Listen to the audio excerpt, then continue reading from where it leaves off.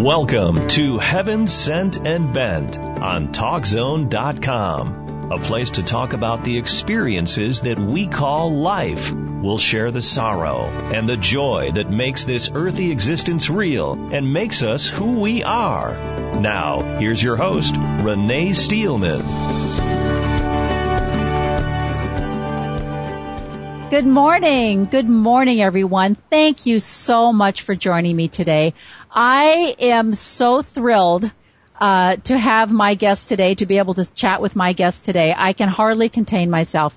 I have been reading her book for the last few days, and I am blown away. You are going to be so thrilled when you listen to this, and you are going to want to run out, as I did, and purchase her book, Free Range Kids, right away. But let me start out by just telling you that a few weeks ago, I was listening to an interview with Judy Blume. And she made a comment. She was talking about her childhood and how she and I believe a sister, I can't remember, a friend, how they had ridden a bus into the city. And she was just talking a little bit about her childhood because they were talking about her books that, you know, appealed to the youth. And she used the comment, you know, back in those days when we were free range kids or free range children. And I remember thinking, that's I love that term, free range kids or free range children. And then again, I'm listening to, see, when you get old, you just listen to talk radio. I know that's the way it is. So I'm listening to another talk radio show.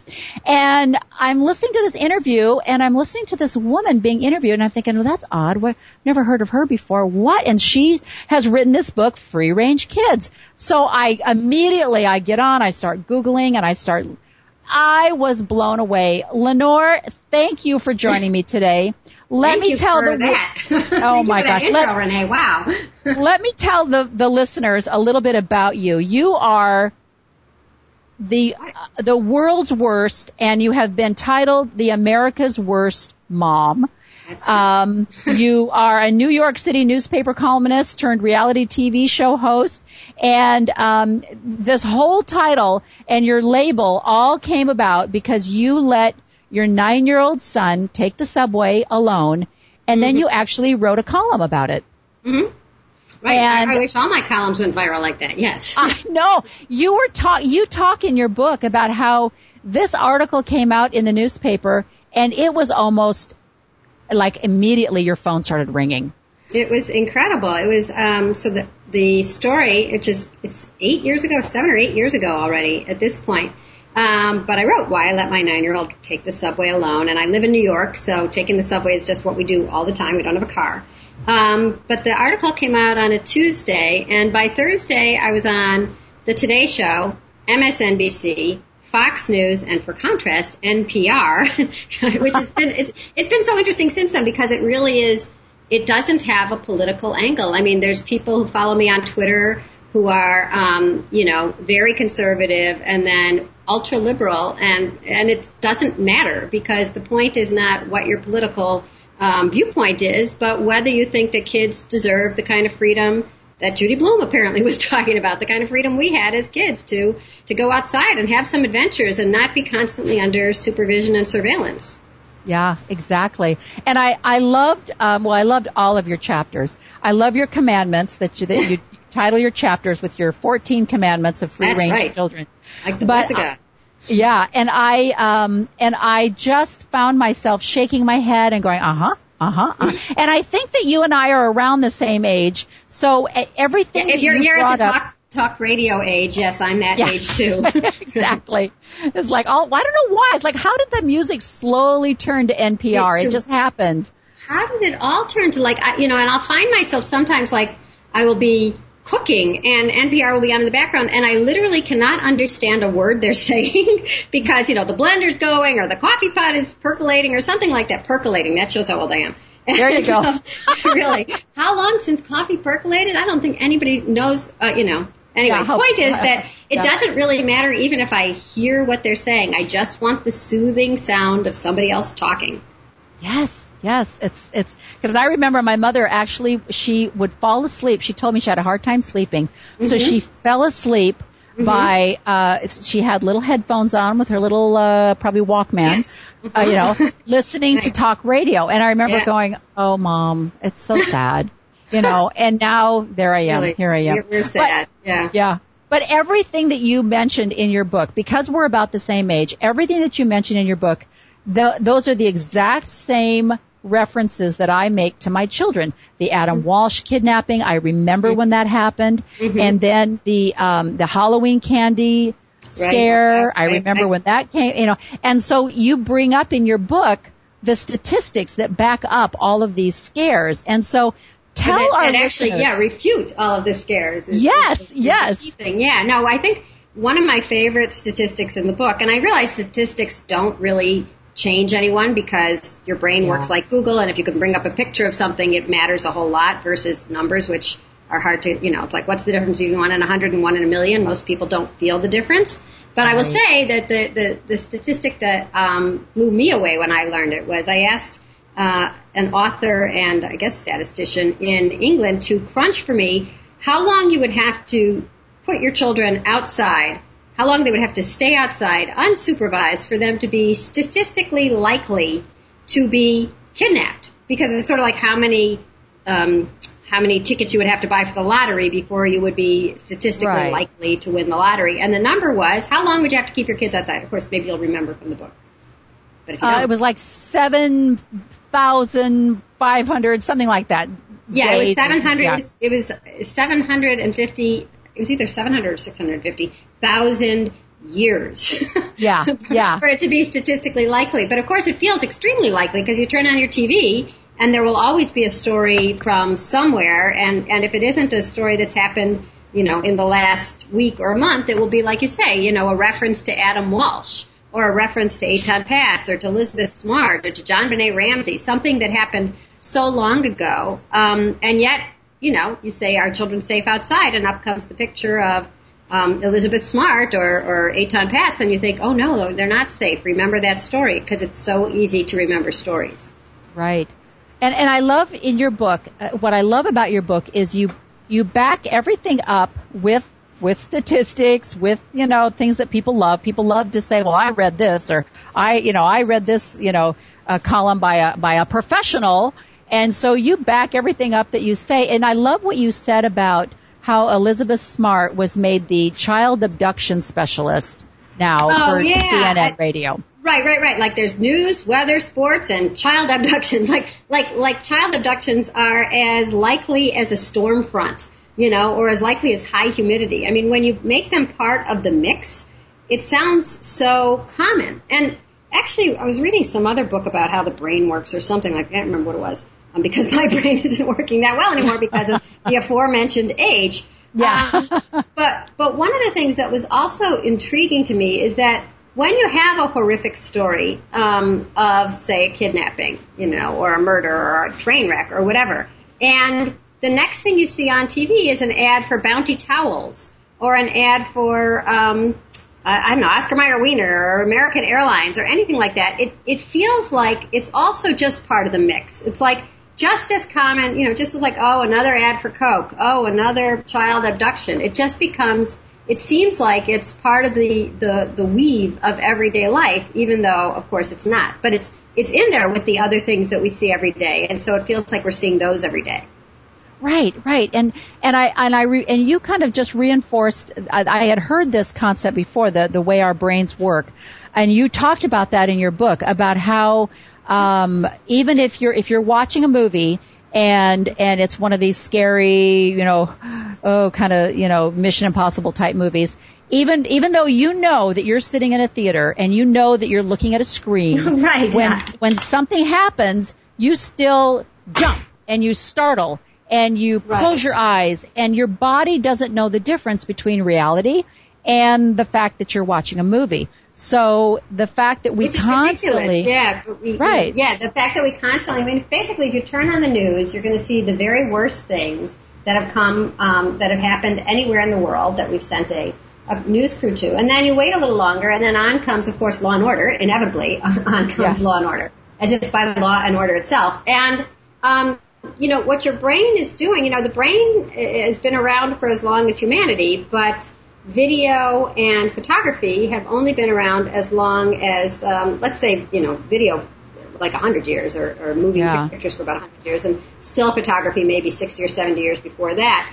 And it used to be that any picture that your mind had in it was something that was outrageously relevant and nearby, because that was the only things that would happen. You'd see somebody eat a plant and die, and your brain would say, never eat that plant again, So it was good that it took in visual information and kept it stored for you as warning, you have to be aware of this.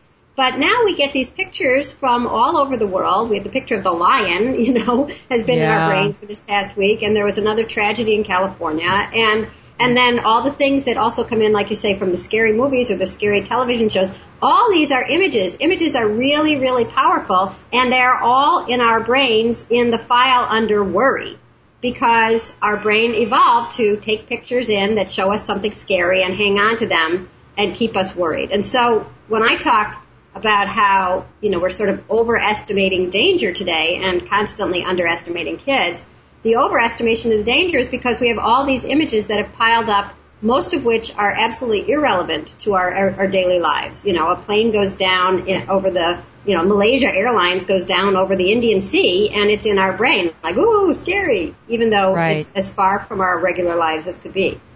Right. And I love the correlation that you also mentioned about how, you have to balance and equalize somehow the danger and then the judgment that is now so prevalent, especially the mommy wars that have come up. And I loved your chapter on the judgment that's made on other parents and how there's this, talk a little bit about, because I loved how you correlated the timeline between the kidnapping and then this severe, thing that we think we have control over what's going to happen to our children, and then the actual reality of how much control we have, and then the judgment that we're maybe even more concerned about. Well, here's the deal. I mean, actually, when I first wrote that first article, and I was trying to explain why I would let my kids do things outside on their own, I just was talking to some friends, and one was a dad, and he said, I'm with you. I understand what you're saying. I understand the real odds are totally in our favor. I just don't want to be the guy on, and this was 7 years ago, he said, on Larry King. Now I guess it would be Anderson Cooper. Saying, I turned my back for 1 minute and because people are afraid of that kind of blame, like, why weren't you with her? Where were the parents? Yes. We're afraid of both something terrible happening, and then also it seems like the kind of society we'd like to live in, which is empathic and caring, has evaporated with the idea that because we can control so many things, we think we can control everything. So, for instance, because we can have our kids on their cell phones and they can tell us where they are. I was about to blog today about these new school buses they're getting in Pittsburgh that are in constant touch with the parents. They let the parents know, okay, your child has boarded the bus, and your child has not boarded the bus yet, and now we have deposited your child off the bus, and we're at the corner of Main and 34th now, or whatever. So it feels like because we can be almost omniscient about our kids, that if anything bad happens, it's because we nodded off on the job, or we slacked off. And so the idea that if something terrible would happen, like if I ran away from my mom at the fair when I was a little kid, which many kids do, I think that if my mom was telling the story later, or if the police brought me back, they would be saying like, kids, they never listen to their parents. Remember, don't leave your mommy, daughter, right. Lenore.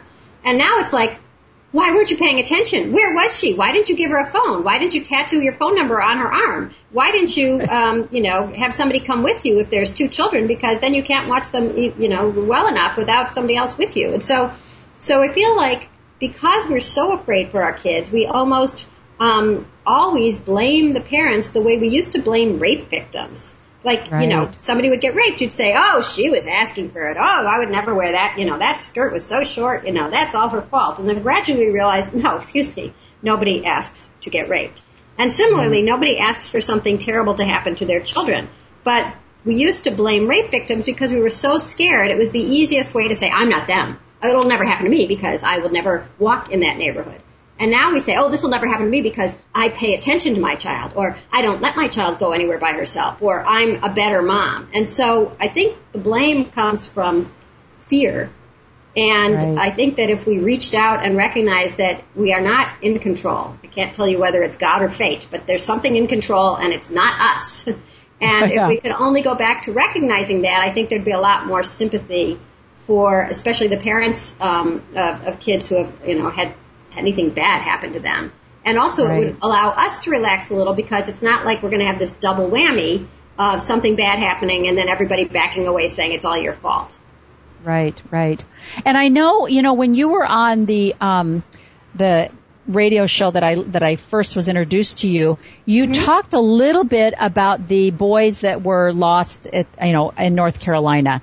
And since that first broadcast, which I think was just Monday, or maybe it was last Monday. No, I think it was this Monday. You mean the boys in the boat? Yeah, and how they've been found. They have? And yes, I just saw yesterday they were rescued. They've been found, and one of them sure? because there was a similar case from 10 years ago, and it started circulating that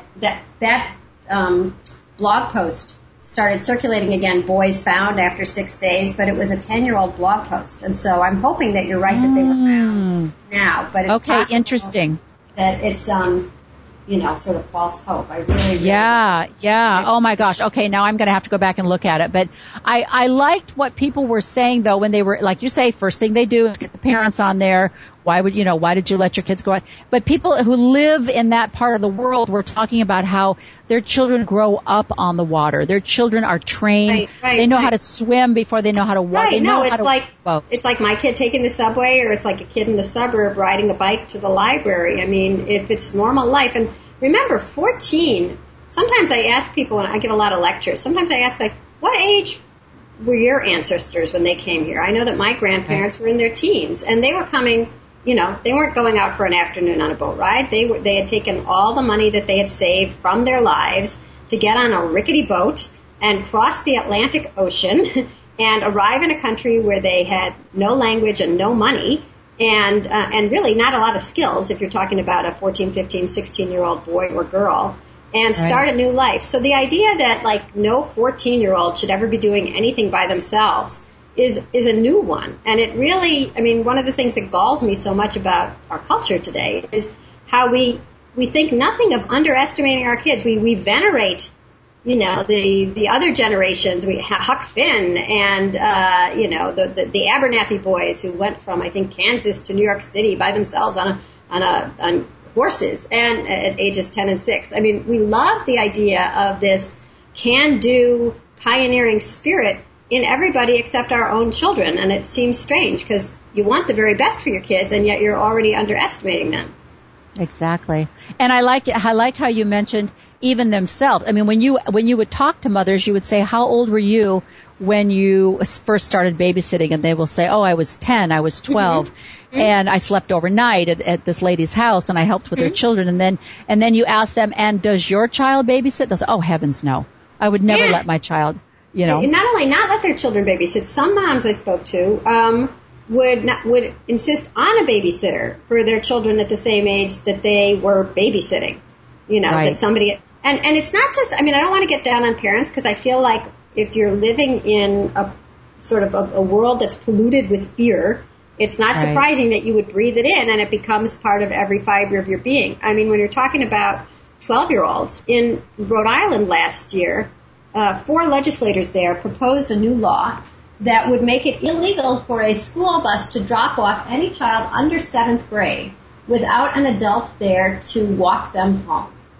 So we're talking about kids 12 years old, until you're 12 or 13, you could not get off a school bus and walk, even if it was 2 houses or 2 blocks or whatever. It's not like the bus stops have suddenly, gone miles and miles from people's homes. It's this new idea that nothing is safe enough. It's a hysterical society, because crime-wise, actually, the crime rate today is lower than when we were growing up. The crime rate is back to what it was in 1963. Wow. It's before color television. That's what the rate we're at. But anyways, thank God that law ended up not being passed. But the fact that 4 people that we elected or at least that Rhode Island elected, would even suggest something like that, it's so out of whack. I mean, first of all, somebody would have to quit their job in every home so that they could be there between 3 and 3:30, and, you know, sometimes bus a little late, 3 and 3:45, waiting for the bus to walk so that they could be there. Otherwise, the kid is not released. And it's, you know, that's a decision that normally, A, should be made by the parent, and B, most neighborhoods, I'm not saying every neighborhood, you know the neighborhoods where it's not safe to walk home, but most neighborhoods in America, it is. And so why would we make it into a crime? Well, you make it into a crime if you're so hysterical that you think that any time a child is not supervised in public, they are going to die. I mean, really, it's. I hate to put it that baldly, but that's really what we're afraid of every single time. Right. And I love what you said about how you had that mother who had these children, and someone made the comment to her that they were like pedophile candy, and that put this fear into her, you know, that she from that point on didn't, you know, and you see that, or you'll hear people say that, oh, you have such a, you know, pretty little girl, or, oh, you better watch her, and it does. It's absolutely. And how do you react, Lenore, to the people who compare the United States to Europe? Like everything that you reference in your book, I have referenced myself when I talk to my children. Example was the story that you told about the woman who was in the United States visiting from Denmark and left her child outside in a pram. Oh, yeah. Actually, I have my favorite story from the book is a different one from that, but the one that happened in New York City was a mom was visiting with her kid from Denmark, and in Denmark, she did what she would do in Denmark, what she proceeded to do here in New York City, which was leave her kid asleep in the stroller while she went into cafe to have dinner. And, of course, somebody seeing the child unsupervised, again, leaps from, you know, child alone means child about to be, you know, kidnapped or murdered. And they called the police, and the mom ended up, and actually her husband, they both ended, not her husband, the baby daddy. She was back visiting the baby daddy. She lived in Denmark, he lived in New York. They were both thrown in jail for 3 days. By the way, so what happens to the kid for the 3 days that the parents are in jail? But nonetheless, you know, if you're worried about parents not being around their kids and then you've just taken them away. And she was allowed to leave if she promised never to come back and do that again. But in Denmark, it's normal to have your kids in a stroller outside because the assumption is not, once again, that any time a child isn't literally next to you, your child is going to be kidnapped. We really have this outrageous assumption of danger in every situation. But the story that you reminded me of when you said Europe was about an American family that was living in Sweden. And there were 4 kids, and while they were living in Sweden, one of the girls was 13 years old. And they were in a small town about 100 kilometers from Stockholm. And the field trip for the kids, and I think they were 13-year-olds, was the whole class was going down to Stockholm for the day, so they took the train down there, and they saw the sights in the morning. And then the teacher said, okay, it's lunchtime, go find lunch, wander around, be back here at 4, we're all going to take the train back up. So that was it, right? Free time, big city, nobody watching over you. You simply have to be aware of the time and get back here so that we can all go back to this small town in Sweden when you're done. So that was normal life and a normal assumption of responsibility on the part of these 13-year-olds in Sweden. Then the family moves back to, actually, Illinois, where you and I are both originally from. And they moved to Lake Forest, which is, it's the place where they put Ordinary People, you know, the movie Ordinary People is shot there. It's yeah. It's a very, very wealthy town. It's like, it's the 1% of the 1%. And by this time, another one of her daughters was 13 years old, and the school was having a park picnic. So the kids were having fun, and her daughter got a nosebleed. And the blood was all over her shirt. And she said, well, can I just go home? I mean, I live just a mile up this road, if that. I can go and get some, you know, change my clothes and come back. And I'll be back here by the end of the afternoon for sure. You know, it's just a mile up and a mile back. And the teacher said, oh my God, no, somebody must take you there. And there was nobody available to take her. And her mother was working an hour's drive away. And so she had to frantically call. Finally, she found a neighbor who was willing to come to the park, pick her up, drive her home for the 3 minutes, change her shirt, and drive her back. But the the school, for either, legal reasons or insurance reasons or just protocol, absolutely cannot let a child, even a 13-year-old, be on her own for an hour.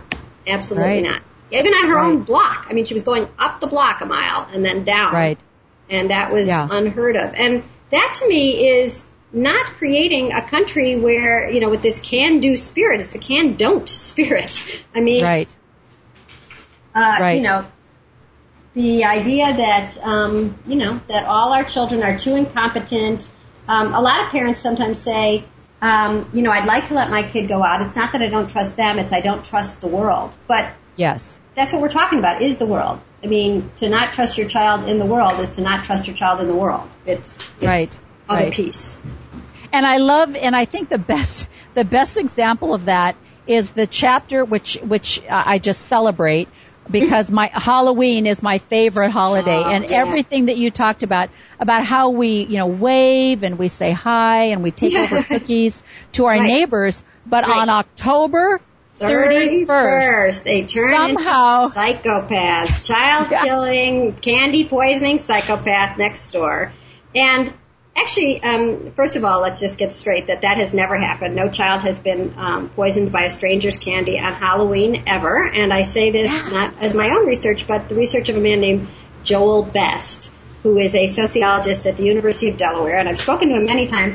Back when I was just a regular old reporter, I would interview him around Halloween. And the way he found out that this had never happened is he went back to the newspapers from 1958 or 59, and he would read the New York Times and I think the Chicago Tribune and maybe the LA Times or whatever for the days of November 1st, November 2nd, November 3rd, every year for all the years since the 50s.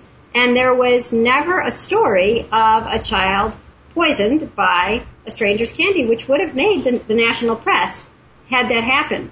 He did find one story, I think it was in the 60s, maybe it was the 70s, I can't remember, of a guy in Texas who did put strychnine in the pixie sticks. And then he gave the pixie stick to his son, and his son died. And I think he assumed that there's so many kids being poisoned by so much candy on Halloween, who's going to even notice one more? But since, in fact, his was the only child who died of poison candy the next day after Halloween, the police came knocking at his door. They saw that he had taken out 3 insurance policies on his son, one of them right before Halloween, on his 11-year-old kid. And he he didn't go to the electric chair. I believe he had a lethal injection because this was Texas and he was executed. But when I've spoken with Joel Best, he says he's given up in a way. And there's something odd about our culture in that he's been giving the same interviews with reporters like me for about 30 years now on how there has been no case of a child poisoned by Halloween candy. And it always comes as a surprise. I mean, reporters are surprised, readers are surprised. When you read the chapter on, you don't have to worry about Halloween, people are still surprised. And so there's something that loves a horror story, especially when it happens to children. I mean, there's something that we must love about it. It's like a fairy tale we tell ourselves every year. And that is something I don't quite understand. Why we like to think the worst. Why we love this little chill that goes up our spine when we think about our neighbors as not being, you must immediately throw out the chocolate chip cookie that Mrs. Smith gave you, even though we go to Mrs. Smith's house, when she's ill and we bring her soup. But now you have to throw it out because somehow she's decided to poison you. Exactly. It's a weird obsession. It is a weird obsession. And Lenore, thank you so much for taking this time. Please, everyone, you have got to get Free Range Kids. Lenore, tell everyone the best way. Amazon, what is the best way to get their hands on your book? It's so easy. First of all, it's on Amazon. But the point is that I also have a blog by the same name, which is Free Range Kids, and a Twitter feed, which is Free Range Kids, and the book is Free Range Kids. And, if there was another medium, I'm sure I'd be Free Range Kids on there. Yeah. So I'm easy to find, and pretty much every day, I blog about something that I think is of general interest, sort of in, it's not a parenting site. It's not going to tell you how to get your kids to eat their broccoli. I have a kid here now who's 19 who I can't get to eat his broccoli. But So it's really more about how did we get so afraid as a culture, particularly about our children, and then what happens when this sort of leaks into policy, like the Rhode Island story I was telling, and what happens when it turns us against our neighbors, that we start distrusting them, and how can we get back to a more open, trusting, caring, and less blaming society? Because I think we'd all be happier, not just our kids, but us as adults. We'd all be happier if we didn't have to go around so worried all the time for our children and for people turning on us. Exactly. It's a wonderful read, and I have been following you on your blog and just kind of amening everything that you say. It's like, amen, yes. And I would love. Renee. That's great. Exactly. That's my new title. Right. Amen, Renee. That's right. Well, have a wonderful rest of the day. You live in the most beautiful city. New York City is my home away from home. Oh, great. You can come visit. I love it. Come. I actually come and sleep here. I mean, really, I like being open. So yes, come visit. Oh, I would love to. I will take you up on that, I'm sure. All right. Thank you so much, Lenore. Thanks, Renee. Have a great day. You too. Bye-bye. Bye-bye. Oh, my gosh. That was just absolutely wonderful. Let's take a break, and when we come back, we'll talk a little bit more about having free-range children, and what do you think about letting your kids go to the park by themselves? I've already polled a few of my friends, and, their comments were never. So let's take a break.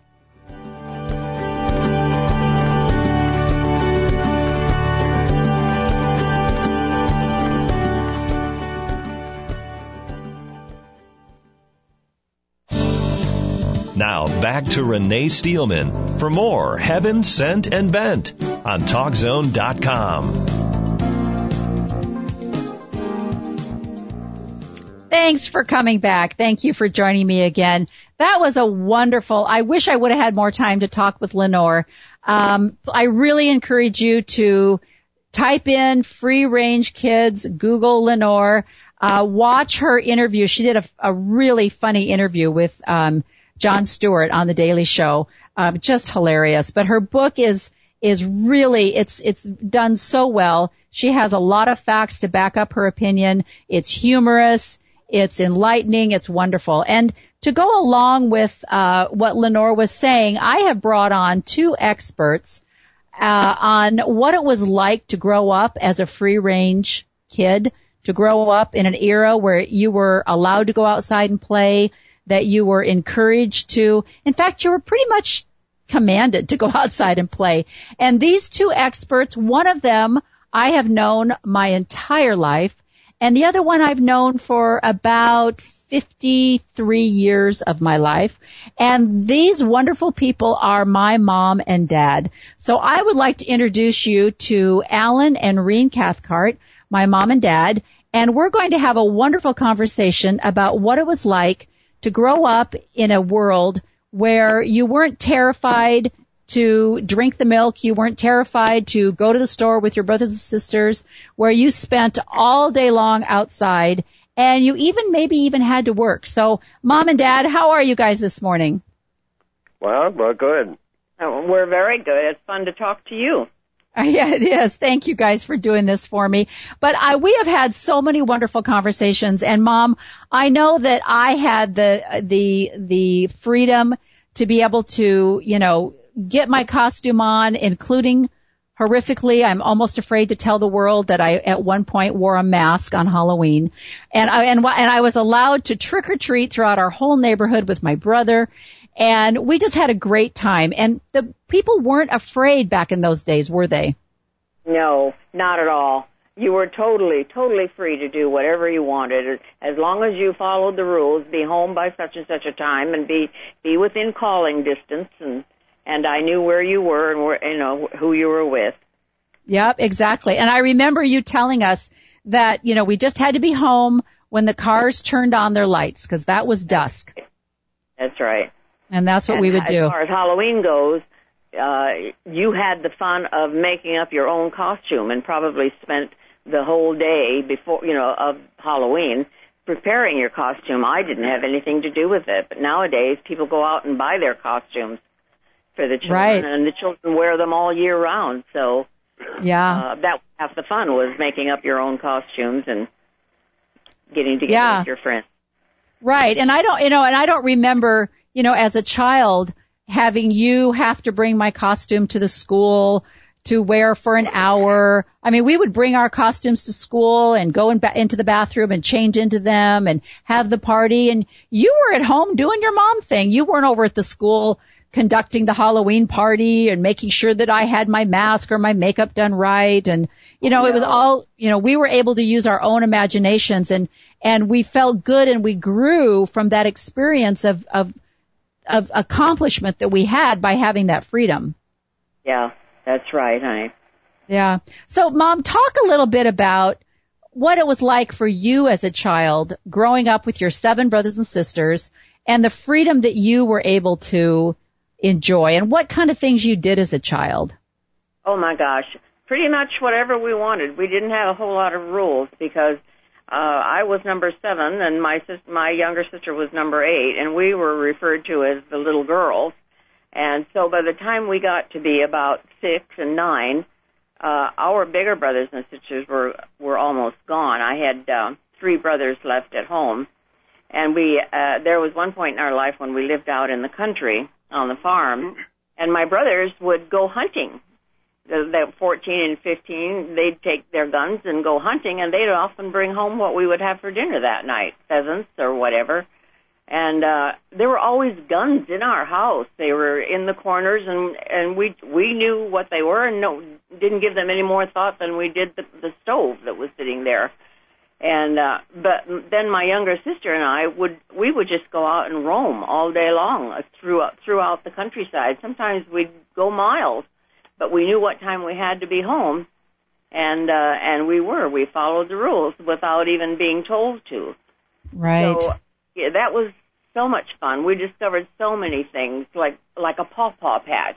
We knew where the pawpaw patch was, and a lot of people might not even know what a pawpaw is, but they grow wild in Illinois, and we found a grove of trees with a lot of pawpaws, and we'd sit there for hours eating those things. They kind of look a little bit like an avocado and have that same texture, but they're real sweet. And or we'd find wild fruit, wild berries and things like that, and we just had total freedom. Right. And I remember as a child, roaming up and down, and gosh, I couldn't have been more than 4 or 5, roaming up and down the neighborhood, finding a wild patch of rhubarb and breaking off a piece of rhubarb. And and we never thought I better go home and wash this first, or I better go home and have my mom check out this rhubarb, make sure it's okay for me to eat. And I remember we had the wonderful couple across the street from us, the Petersons, and my brother and I would go across and knock on their door, and Mrs. Peterson would give us homemade sugar cookies. And, you never said to us, now you are not allowed to eat Mrs. Peterson's food because we have not checked her food to make sure that there's no arsenic in it. You were never worried about what Mrs. Peterson was going to give us. It was kind of a Norman Rockwell lifestyle, wasn't it, honey? It really was. And Dad, you grew up in an even a foreign environment, literally. Dad grew up in London, and you grew up during the war. So tell us a little bit about how your childhood was like growing up with your city being bombed. Well, that was when I was early teens. My young childhood was in the big house, Hatherley, and I had 3 sisters, and I believe to be a spoiled brat, because the 3 sisters would dote on me and make sure that everything was to my liking, and I guess from the reports I've had in later life, that I was a bit of a nuisance to them because I was the only boy and they were the 3 girls. And but I remember it as being a very enjoyable young, free life. We used to wander around in that huge yard. It was more than a yard. It was just acres land, and we would wander around all over it and play and do all sorts of things, all four of us together. I've got many photos of that. But when we gave up the house and moved to London, we did so just before the war broke out. So we were in London in 1940, when all the bombing started, and that was when I look back on it, the freedom we had then was amazing. I don't know how my mother coped with it, because we would go to the shelters during the raids, and then when the anti-aircraft guns were shooting, and they were parked in a park right opposite the house, and they'd be pumping these shells up into the air. Well, of course, when they exploded up there by the planes, the shrapnel that they were made from came whistling down, and you could hear it, the just chunks of it coming down, whistling, and then hitting the earth. And we used to run out and see who could get the largest piece. Oh. Well, some of them were red hot, and it was very, actually, it was dangerous. But our mothers didn't seem to worry, and I think it was just chance. I'd never even heard of anybody getting hit by those things coming down, but you often had to wonder, when I think back on it, how we got away with it. Right. And isn't that funny? Isn't that funny, Dad, that you were literally playing with bombs, and the parents nowadays, they're not allowed to, the kids aren't allowed to cut their own piece of cheese to make a cheese sandwich, or heat up some soup on the stove. And you guys were outside playing with leftover shrapnel that's just fallen from the sky. And, there was just an assumption that you had common sense, that you would take precaution, because it was assumed that you had a brain and that you could possibly use it. That's true. We did also have steel helmets that we wore. Oh, funny. So if anything had come down, it hopefully would have stopped it going into our heads. So you had real helmets, and my brother had to have a play helmet and play with and pretend to go outside and play army with his friends. Now, of course, nowadays that you wouldn't be able to do that, because he would be using, a pretend gun, and that's illegal and frowned upon. But you actually were living in a real war and playing outside with leftover bomb material. That is just the epitome of the difference in the free-range children versus today. And Dad, especially what I liked about listening to the stories of your childhood was, after your dad passed away, your mother sent you to a boarding school, and you were raised with a headmaster. And tell everyone a little bit about what it was like, 10 years old, a 10-year-old boy, and what kind of discipline you received, and what a day was like for you at the boarding school. Well, I went at 8 years old to Wells House, and that had a very strict, very nice headmaster, and he was the be-all and end-all of everything. You did what he told you, and he made the rules, and you stuck to them. And if you didn't, then you got caned. And the canings were not very pleasant and very painful. But they stopped you doing whatever it was you were doing, because you didn't want to go through that again, which was the whole intent of the procedure. But it was a very structured kind of life. We had classes that you went to, and you had to be on time, and bedtime was on time. And in the morning, his regimen for fitness was very strict. And at night, the matron there were bathrooms where there were about 6 baths in one room. And the matron would fill them up with water before she went to bed. And then in the morning, when we were woken up, we just got into, took off our pajamas, and we had to dunk in those baths, which were cold. In fact, during the winter, they even had a little covering of ice. Oh my gosh.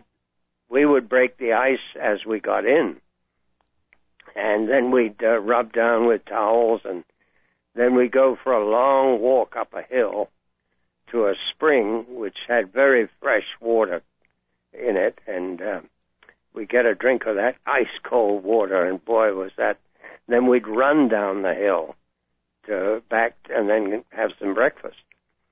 But wow. That was none of that. Oh, yeah, I hear you. Yeah. None of that was,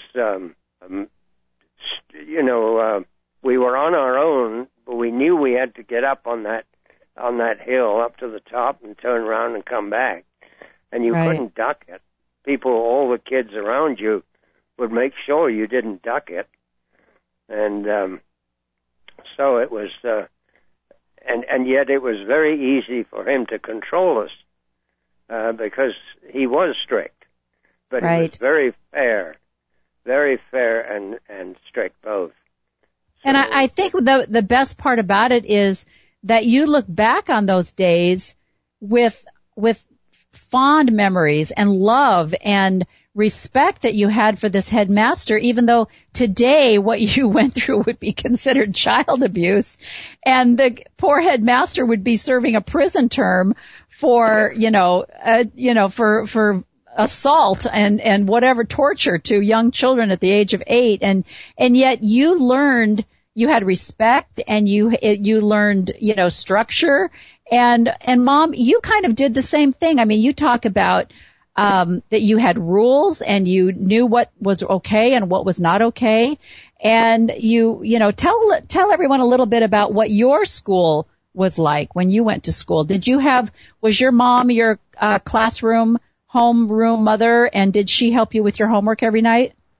No. What she would do whenever we would move, like, for example, when we moved from the country into town, she would always go with us the first day of school and just take us there and so that we would know how to get there. And then she'd go, and, of course, that's what happened to me. And I was in the 4th grade, I think, by this time. And she took me to the school and left me. And then I went to school, and at that time, we would walk home for lunch and then go back. And when on my way home, I realized I didn't know how to get back home. I was lost. And but I always remembered Mom's advice saying, the good Lord gave you a mouth. Don't be afraid to use it when you need it, So I remembered that, and I went up to a house and knocked on the door and said, I live such and such, but I don't know how to get home. And she just laughed and said, you just do this and do that. So I learned by myself how to get home. And I didn't have any problems after that. The other thing Mom always said was, when you're out and you are tempted to do something, you just ask yourself, would Mom approve? And if you think I would, then you go ahead. But if you know I wouldn't, you do not do it. And we always abided by that. There was no question. And the other thing she always used to say was, when we got into our teens, she used to say, I have 4 sisters, and she always would tell us, if you act like a lady, you'll be treated like a lady. And so that was another thing that always stuck in my mind. And so I think the main thing that my mother taught me was common sense. Just common, good old-fashioned common sense. That's what's gotten me through life. And that's what I've abided by. And so my life was always easy. It wasn't. I was born during the Depression, and so, of course, times were a lot different. Right. But, and we were not wealthy people, but we were happy. We were a happy family. Well, and I think what Lenore brings up in her book, Free Range Kids, she talks a lot about that. She talks about teaching your children, training them, and then allowing them to go out and use that training and practice what they've been taught, where, nowadays they're not allowed to do that. And a lot of the pressure comes from not the parents necessarily, but the litigation and the laws and other parents that are so judging. And especially, Mom, when you talk about going up to a stranger's house and knocking on a door. And now what do we teach our children? We teach our children, stranger danger. Don't talk to strangers. And yet back in those days, we relied on knowing that our neighbor was there, or, all the children in the neighborhood. If somebody else's mother told you to knock it off or to get out of that tree or something, you respected their what's the word I'm looking for? You respected their guide and their authority. You respected their authority just as you would your own parents, and your parents respected their authority. So if you were to come home and say, Mrs. Jones told me to get out of her tree, your parents would say, well, if Mrs. Jones told you to get out of her tree, then stay out of her tree. Where nowadays the parents would call up and say, how dare you tell my son to not climb a tree? And don't you ever talk to my son that way? And so we don't even respect each other as parents. I was going to say the other thing is that children, I know in our family anyway, we were always taught respect your elders. Always respect your elders. You get up when an older person comes in. You open the door for them. You give them your chair. And be mindful of how you speak to them. Nowadays, children don't have any respect at all for elders. No, it's really hard. And I think it's just as hard as, I always try to, when I introduce someone, adults to my children or my grandchildren, I always refer to them as Mrs. Smith or Mrs. Jones, or at least, and I know you taught that to us as well. And so then the adult will turn to them and say, oh, just call me Karen. Just call me Kathy. And you're like, no, don't do that. I'm trying to teach them something. So anyway, well, you guys, thank you so much for calling me and just helping me to reinforce the fact that we need to let go of this fear that has been created by the media. It's been created by, channels that we have, like Lenore brings out. You have CNN that has a 24/7. They have to fill the airwaves with something. And so they'll take something and they'll just lob onto it and run it over and over and over again. And the way our minds work, we start accepting that as reality, and we need to wake up and realize that we don't live in as scary of a world as the media would like us to think. And we need to let our kids just be kids and just, I wish my kids had the freedom and the wonderful experiences that I had, but even better what you guys had growing up. So, all right. Well, I don't say this to many of my guests, but I love you guys. And, thanks for joining me. And, we for sure will be getting together soon. So bye-bye, Mom and Dad. Bye-bye. Okay. Oh, thank you so much. I hope that you listeners enjoyed the show as much as I did today. Lenore, please get online.